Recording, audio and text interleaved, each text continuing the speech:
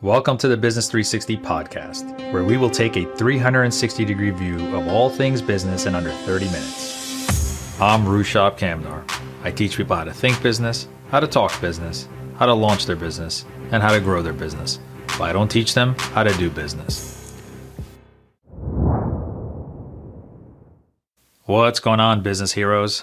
Welcome to episode 8. I know many of you may be thinking about starting a company, and one avenue is private labeling. And that's what we're going to talk about today. So let's get to it. Many of you may have heard the term private labeling. And if you're wondering what that is, you're not alone. Simply put, private labeling is when one company manufactures or sources a product for the second company under the second company's brand. A great example is Costco. Costco has a brand called Kirkland Signature. And there's a ton of products that you'll see under the Kirkland Signature brand. Everything from wool socks to alcohol. So if you're a whiskey drinker like me, you may have noticed that Costco has their own whiskey brand called Kirkland Signature Scotch. Now, believe it or not, Costco has a private labeler that sources the whiskey for them. It's a company called Alexander Murray. And what makes this interesting is Alexander Murray also doesn't manufacture that whiskey. They buy it from an unknown distillery. So Alexander Murray private labels the whiskey product. What Alexander Murray does for Costco is that they bottle it and they label it under the Kirkland Signature brand, and then they send it out to Costco. So Costco then sells the whiskey under their name, and consumers trust Costco. They trust the brand, and then they buy the product. So why does Costco do this? Costco doesn't have to manufacture the whiskey, so they save money on that. They don't have to bottle the whiskey, so they save money on that. They don't have to label it, so they save money on that. There's no overhead. There's no liabilities. So that way Costco wins, Alexander Murray wins, and that private distillery wins. Many people in recent years have become filthy rich by private labeling. They bought products from overseas, companies like Alibaba or AliExpress, and then they've sold them under their own brand on Shopify stores or Amazon stores. Private labeling is a very interesting business model, and it's worth taking a closer look at. On today's podcast, we're welcoming Vinay Krishnani, who has over 15 years of experience in the luxury goods sector, specifically fine jewelry. Although I'd love to make today's show a QVC special, selling you some limited quantity necklaces and bracelets, our conversation with Vinay will be focused on private labeling.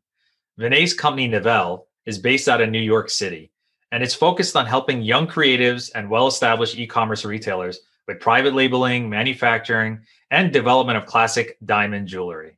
Vinay, welcome to the Business 360 podcast. Thank you. Thanks for having me here. Absolutely. So why don't we start off with you telling us more about Nivelle and who do you actually serve? So under Nivelle.nyc, I'm focused on helping young creatives and established e-commerce retailers with product development, private label manufacturing in the fine jewelry sector. Price range is a bit higher considering e-commerce. It's $1,500 and up. And now we're also accommodating $500 and up. So it's mainly focused on e-commerce in the fine jewelry sector. Your company private labels for other businesses. Can you explain what you specifically do? Yeah, essentially I am running the operations where I literally sourcing the product, different types of material. In my case, there's diamonds, there's mountains. I have different factories that I manufacture different product from, and putting it all together and supplying a finished product to this e-commerce jeweler who has the product posted on their site. And my goal is to be consistent on every delivery. Many people ask, why would an established brand that has a lot of money hire you to make products for them when they clearly have the capacity to do it themselves? Yeah, that's a great question. In the fine jewelry world, there's a lot of ambiguity. to calculate material cost, gold and manufacturing over labor. There's in diamonds, there's multiple different qualities out there. So not only understanding the qualities and the pricing to actually hold different quantities of different sizes of diamonds and specific mountings of gold in stock is a good amount of investment. In my case, they can trust me as a supplier to fulfill the product consistently every time, over and over again. So essentially, a established brand will work with you because the costs outweigh the benefits for them to do it themselves, and they rather have someone that is skilled and experienced on that do it for them. Yeah, absolutely. They have oftentimes they have employees. Sometimes they'll hire an expert from a different industry altogether, and it's difficult for people from other industries to understand how the jewelry world works and how the material costing works and how the prices are broken down and so forth. So being able, it's much easier for them to consistently say, okay, product A is costing me this. We're buying it from Novell, and it's consistently coming in at the same price. You, as a private labeler, are taking on the burden of manufacturing and sourcing.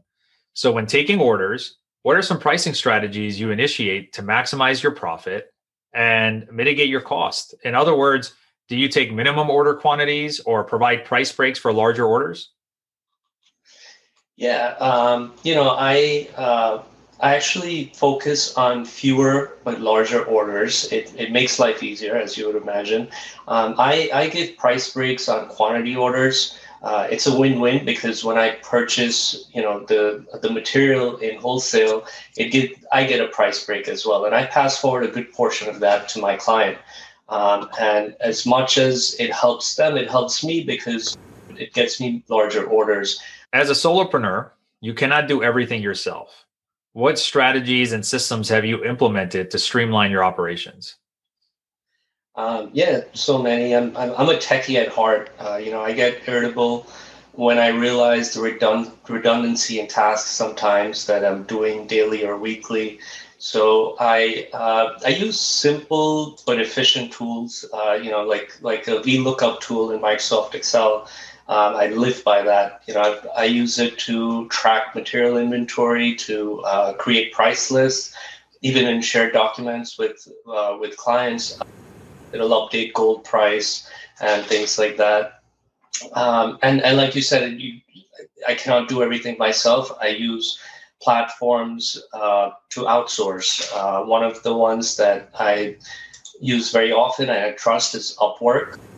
They have freelancers available for really anything, and I trust the reviews on there. I use freelancers for graphic design, marketing, accounting. But yeah, Upwork is also something I would definitely feel confident to recommend. So it's becoming more and more evident that regardless of what industry your business is in, being on social media is a necessity for all businesses.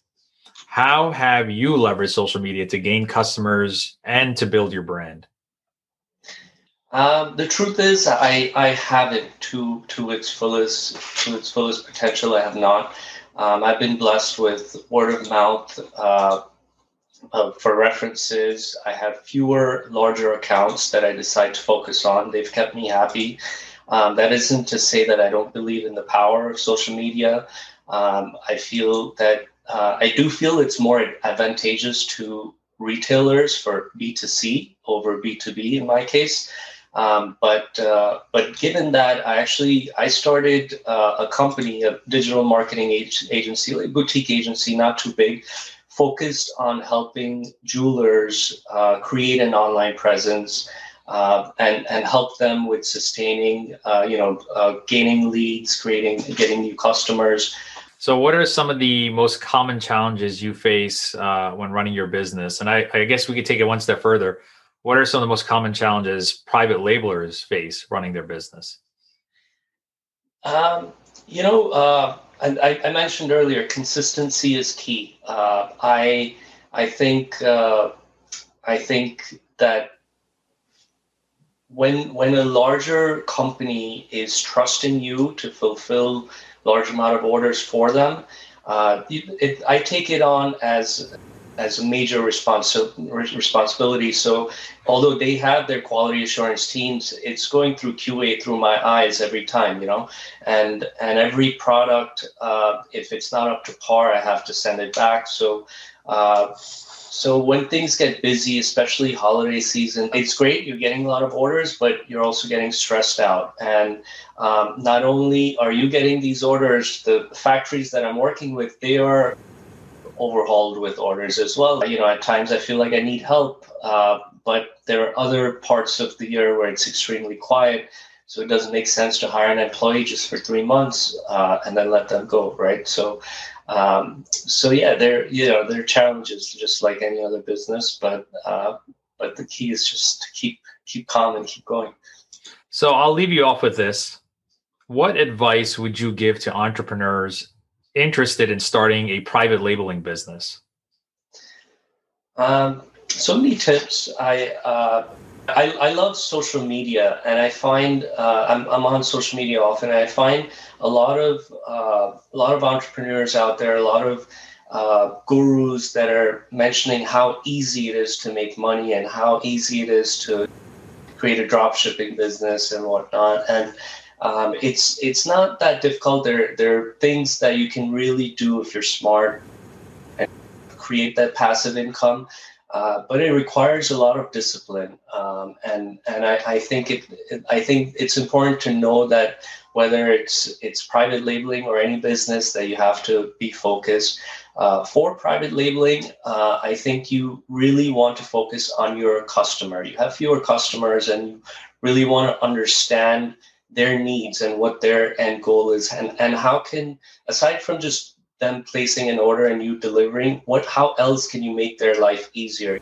Monitor their processes, keep an eye on their business and how they're doing it, and how can you offer guidance or help to make their life easier and grow their business.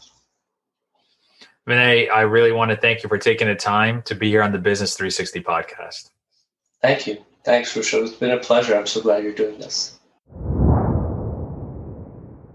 Thank you for joining us on the Business 360 podcast. To learn more about our guest, go to thinkbusiness360.com. In life, I follow 2 things that keep me grounded. Number 1, if you only listen to someone's successes and not their failures, you've only heard half the story. And number 2, compete with yourself and help everyone else. You stay classy, business heroes.